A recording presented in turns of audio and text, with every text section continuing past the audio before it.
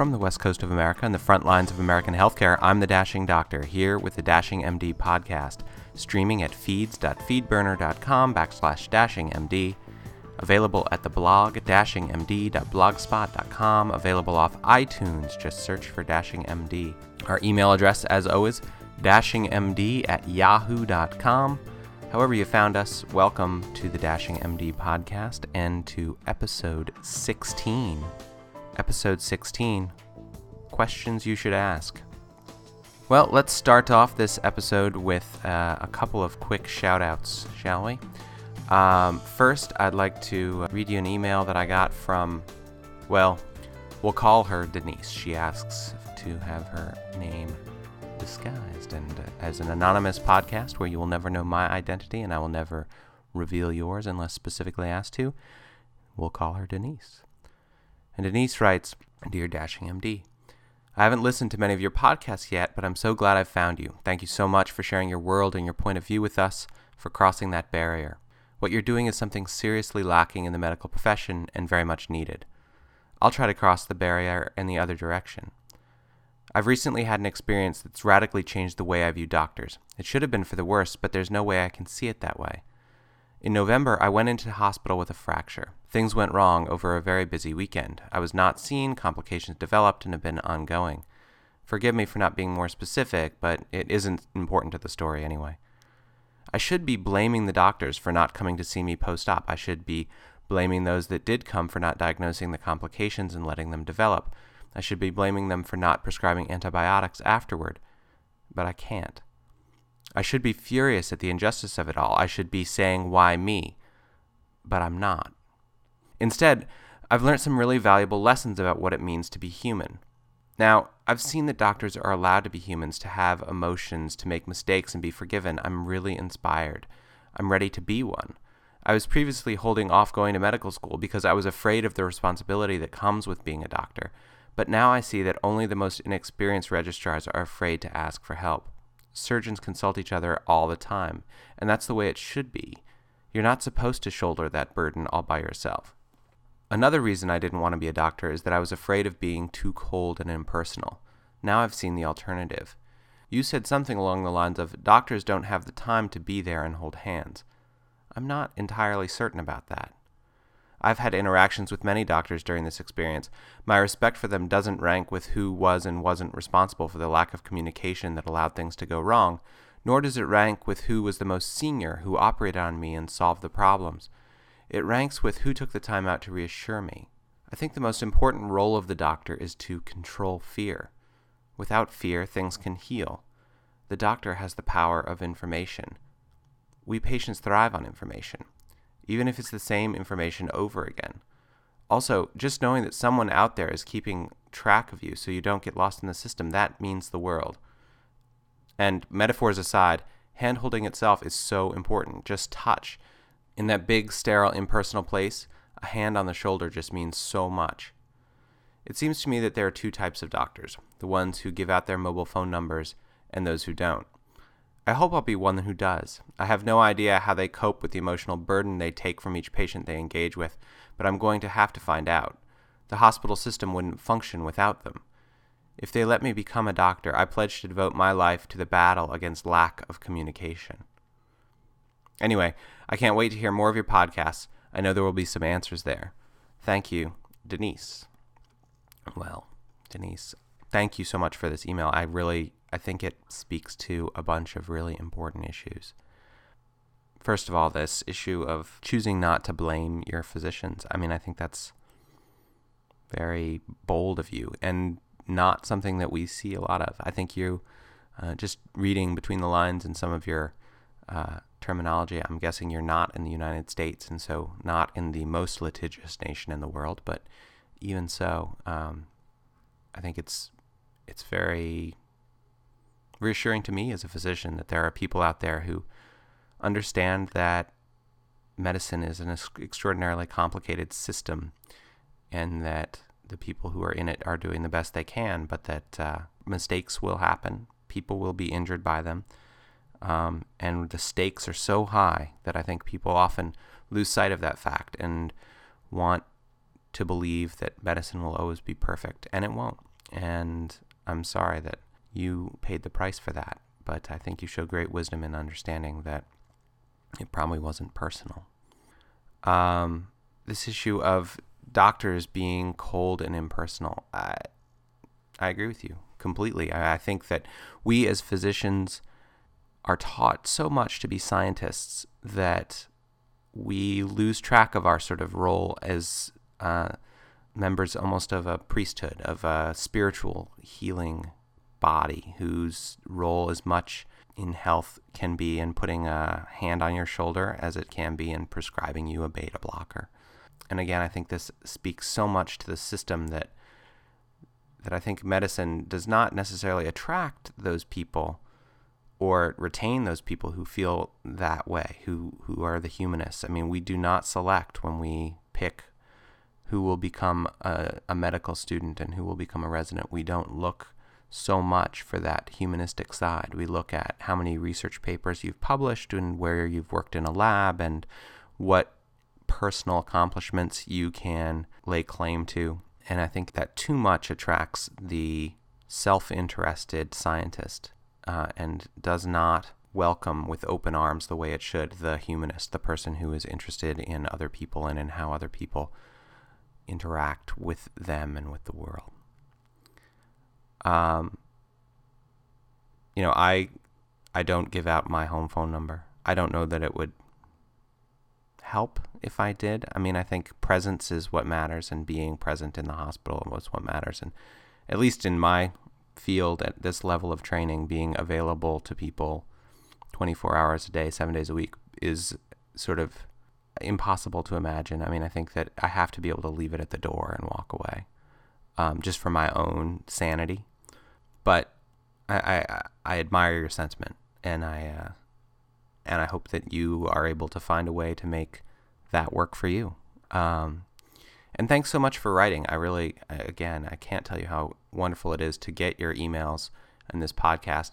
It's dashingmd@yahoo.com is the email address, and every email that I get, I love to just read out to everybody. And I'll post this letter on the blog as well, dashingmd.blogspot.com, so that you all can read it. It really is worth sort of taking some time to read through this really wonderful perspective that Denise has sent us. I'd also like to read quickly just a note from another physician blogger out there. This is Dr. Anonymous, who blogs at dranonymous.com, who says, "Hi there, I found your podcast via iTunes and then found your Blogspot page. Enjoyed your podcast very much. It looks like you've developed quite a following from what you've been saying. I have a text blog and I've been dabbling a little bit into podcasting. I even mentioned your podcast in my little audio blog. I'm looking forward to hearing more from you. I haven't quite listened to all your podcasts yet, but I'm working on it. I invite you to my text blog and perhaps to check out my blogcast as well. Good luck to you in your residency training. You'll quickly figure out what kind of doctor I am just by glancing at my blog. Keep up the great work." And that's from Dr. Anonymous. And I read this both because I really I'm serious about, reading the emails that I get from all of you, because I think they contribute so much to what this blog is about, and also because I think this is a great introduction to something I'm going to try to do on the site, which is to link to other interesting books and blogs and other things that you guys make me aware of or that I find out there. So if there's anything you're listening to or anything you're reading that you think contributes to this conversation, please just do let me know, and I will put up a link on my blog, and hopefully that blog can start to act as a little bit of a central repository. I'm going to put up links there to some books that I found really formative when I was thinking about becoming a doctor, some things that sort of helped shape my view of medicine. So look for those on the blog. That's dashingmd.blogspot.com. And I'll put up a link to Dr. Anonymous's blog, which is actually wonderful. It's a real comprehensive blog that looks at, sort of talks about medicine and life and all sorts of stuff. All right, now let's get into the down and dirty of the podcast. Two things I want to do today. One, because there have been some big issues out there on the news wires recently, just wanted to sort of touch on those quickly, just my own 2 cents on a couple things that have been in the news lately. The first is Tony Snow, the press director for President Bush in the White House announcing that he had a small growth in his abdomen that he was taken to surgery for, and they removed that, and then they found that he had a little nodule of cancer, not just in his pelvis, but also the report was initially that it was in his liver, and then they sort of throughout this story that no, it wasn't in his liver, it was on his liver, and this was cast as being like a good news kind of story, when in reality, colon cancer, which is what presumably this is, he'd had colon cancer and was resected, and presumably this is a recurrence of that. Isolated metastasis to the liver is actually not as bad a thing as a distant metastasis or a metastasis somewhere outside of the liver. And having this growth, both kind of free-floating in his pelvis and a tumor on his liver, implies to me, and again, I'm just reading press reports and sort of parsing them through my own filters, implies to me that he has peritoneal metastasis, meaning that he's got sort of tumor throughout his abdominal cavity. That actually is a much worse thing to have than a isolated tumor in his liver. And I think it's interesting to see how the press has tried to sort of spin this using some sort of conventional wisdom things like, oh, well, it's not in the organ, it must not be bad. I think this poor gentleman has a bad disease. I wish him well in working through it. And we'll see where the story develops. The other issue, of course, yesterday, John Corzine, governor of New Jersey, was in a big car accident, and initially the press reports on that were interesting as well. The sort of spin coming out of it was, he's on a breathing tube because he had some pain, because he had some rib fractures, Oh, and by the way, he had a sternal fracture, and and by the way, he had a lumbar fracture, and but the really big deal is that he's got a fracture in his leg. And it's interesting. I mean, I've seen this injury pattern before, and there's some things about it that don't totally make sense from the way that the press is publishing it. I mean, he's got bilateral rib fractures. What I'd want to know is, does he have pneumothoraces? Did he need to get chest tubes put in to release pressure outside of his lungs from air leaking outside of his lungs and compressing them? Sternal fractures are a very bad injury and can cause a lot of problems with cardiac function. They can really delay recovery because they're very painful, and the sternum is slow to heal. And then what sounds like he's got a very bad femur fracture. There's no mention of any intra-abdominal injuries, which sounds extraordinary given the mechanism of the accident, in which a guardrail, it sounds like, entered the vehicle, and the governor, who was unrestrained, was sort of thrown from the front seat into the back seat at the end of a guardrail. I had a guy come into the emergency room like this, and I think I even talk about it in one of my ER podcasts, the ER Diaries. But it's amazing the force that can be exerted on a person from this, and it's incredible, honestly, reading about how it worked, that he survived it all. I think it's a testament to the value of seatbelts that he was the one unbelted passenger in the car, and he was the one who was the most injured.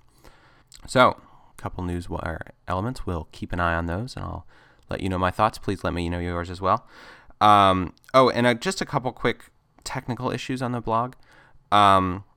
First, some people have taken the time to write reviews on iTunes, which I greatly appreciate, and they've been very kind about them. One of them pointed out that this blog is actually coming up as a video podcast. I realize there's just a settings issue on the compressor that I'm using, and I'll fix that for this podcast and all podcasts going forward. If you've been looking for pictures of me, you won't find them. This is a purely audio blog. And a shout out to Achilles 200 and to Slicka, who left those very kind reviews on iTunes. So, now to the meat of the podcast. We're quite a few minutes in. Sorry if you've been waiting to get to this part, but this is I think, this is my first public service podcast. And I need to preface this, I think, with the usual disclaimers. I am an anonymous person broadcasting to you anonymously. I'm not the sort of person from whom you should take trusted medical advice. You don't know me from Adam. You don't know if I really am a doctor. Don't, take these things for what they're worth and use them for what they're worth. But know that nothing substitutes for a face-to-face meeting with your very own physician.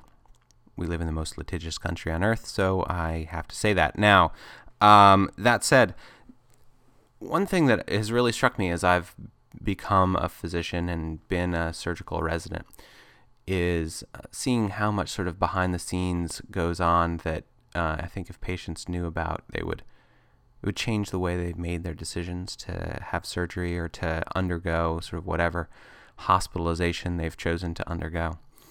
And I know recently my father decided that he wanted to have surgery, just an elective, quick, simple elective procedure. Really one of the most common general surgery procedures that is done, and a very straightforward day surgery. And even that, like when he sort of decided to do that, I was like, okay, well, here are the questions that I think you need to ask your doctor that no one ever asks us. I mean, I think that, and if they did, I think they'd be surprised by the answers. I think we aren't asked because people take things for granted, and maybe they shouldn't. So these are the questions I would ask, and I will put these questions up on the blog too, just so that you have them in quick and easy written form. So you go to your surgeon or your doctor and you're going to be admitted to the hospital. I think that before you decide that you should have surgery with this person, there's some essential things to know. First, find out if your doctor is going to be there while you're in the hospital. Our doctors here, at a major academic center, go off to meetings all the time. And it is not at all uncommon for them to do a major surgery on someone and then leave town for a week, leaving them in the hands of someone that you haven't met. So find out what your doctor, if they're going to be doing your surgery, are they going to be around to round on you? The other question is, are they going to round on you? Are you going to see them every day? I sort of assumed in medical school that was a guarantee, because where I trained in medical school, the physicians went around and saw all their patients every day. Where I am now, that is not done. You are not guaranteed to see your doctor every day. If you're doing well and you're on the floor, and you may not actually see them at all. I mean, we have patients who come in, go into the operating room, their attending comes in after they've had their general anesthesia, leaves before they wake up, and goes and talks to their family, but may not actually come and see them in their room while they're there. I think it's terrible. I mean, I think it's absolutely reprehensible, but it's a reality. So ask your doctor if they're going to be there and seeing you every day, because the residents are good. And I mean, I like to think we do a nice job on the floor, and we talk to the attendings, we tell them how people are doing, and they sort of direct your care from afar. But I think that there's nothing quite the same as having your doctor, your attending physician, the responsible person, come to see you every day. When is your surgery going to be? How much is your doctor operating? Are you going to be the first case in the morning when they're bright and fresh, or are you going to be their fifth case and start at 10 p.m.? Because we have that sometimes here as well. I mean, doctors some of our attendings who have packed schedules and a lot of cases to do, will start cases at 10 or 11 p.m. that go overnight. And I don't care how good they are or how good they say they are. I wouldn't want any family member of mine getting put on as fifth case for the day. I think you want to be first or second through the day. And after that, I think you increase your risk of having a complication because people are just tired. Say you're going to go to the ICU. Say you're having a case where you're going to go to the ICU. I think you need to ask some questions about that. If the ICU is an open ICU or a closed ICU, what that means is will your attending surgeon also coordinate your critical care, which is sort of your ICU level care while you're there, or will that be coordinated by a team of dedicated critical care specialists? And I would argue that if your surgeon is going to be taking care of you in the ICU, you want some assurances that there are going to be critical care certified physicians in the ICU available 24 hours a day.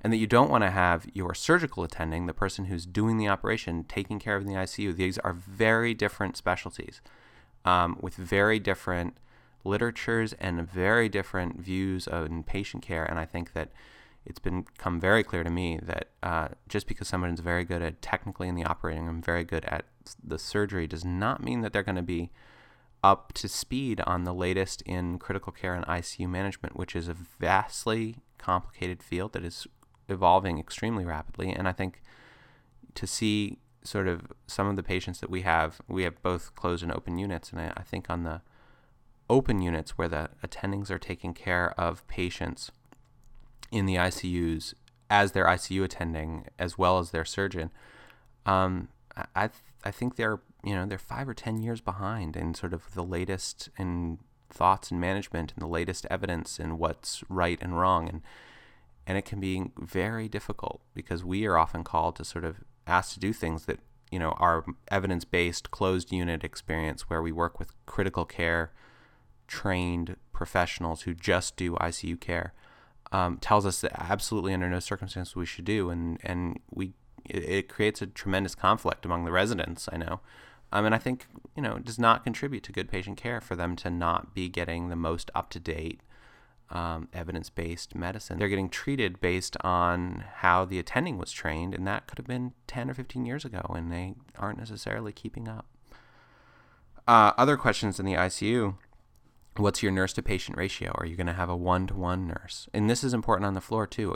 In the ICU, 1-to-1 or 1-to-2 patients per nurse, I think, is reasonable. And beyond that, I think is not. On the floors, what's the nursing ratio? How many patients are your nurses going to have during the day and at night? And it's a huge issue in staffing now. And I think, we see a lot of times when I'm bringing people up to the units from the floors, it's because they didn't have enough nursing staff on the floor to recognize problems early and correct them early. And so we get called for big emergencies because people are sort of allowed to sit and they haven't been taken care of adequately. Another issue, how many of these cases has your attending done? And I think surgeons will tell you that if they have people they know who are getting surgery, they will go to the person who's done the most operations like this that they can find.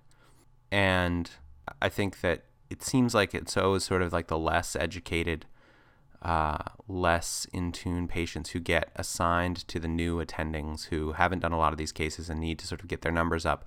But it always seems like there's a little bit of duplicity. Well, I don't know if duplicity is the right word, but there's always, when you ask an attending how many of these cases they've done, they'll give you a number. I think you should ask them again how many of these cases they've done as the attending surgeon, because I think a lot of people, when they're asked how many of these cases they've done, list the cases they did during their residency when they were learning how to do it and they were not the person in charge. And I would want to know how many cases my attending surgeon has done as the person responsible in the room making all the decisions, because I think you'll find a very different number in people who are younger, who are freshly trained. And as somebody who is going to have patients, find patients, do operations on them as attendings, when I'm a fresh doctor, I think, I'm sort of shooting myself in the foot here, but I think you need to, I think it's patients' right to sort of know that, and hopefully they'll find other winning attributes in me, that the fact that I haven't done a huge number of these cases, I'm a nice guy and I clearly have their best interests at heart and all these things, but I want them to be able to know that, and I don't want it to come up later like, oh, you told us that you'd done all this many cases and it turns out that you haven't. So I think I want to be honest about that, and I think any doctor that you go to should be honest about that. And then there's some just questions that I would ask about your basic care that I would remind your physician of. And there's just some basic housekeeping things that get missed a lot, but which are, I think, really important. And those are you getting prophylaxis for DVTs? DVTs, as you remember, deep venous thromboses, are this issue that's come up with Dick Cheney recently, where he was sat on a plane for a long time and developed a thrombus in his leg, which has the potential to break off and go into his lungs, causing what's called a pulmonary embolism, which is actually a fairly fatal condition, at least potentially. And DVT prophylaxis is something we give to people in the hospital to prevent DVTs, which people get when they're laying around in bed or laying on the operating table, and their venous circulation isn't all that it could be. You should be getting some sort of DVT prophylaxis, whether that's just little squeezer boots on your feet or your calves, or whether it's heparin or Lovenox injections. Just be sure that you're getting it.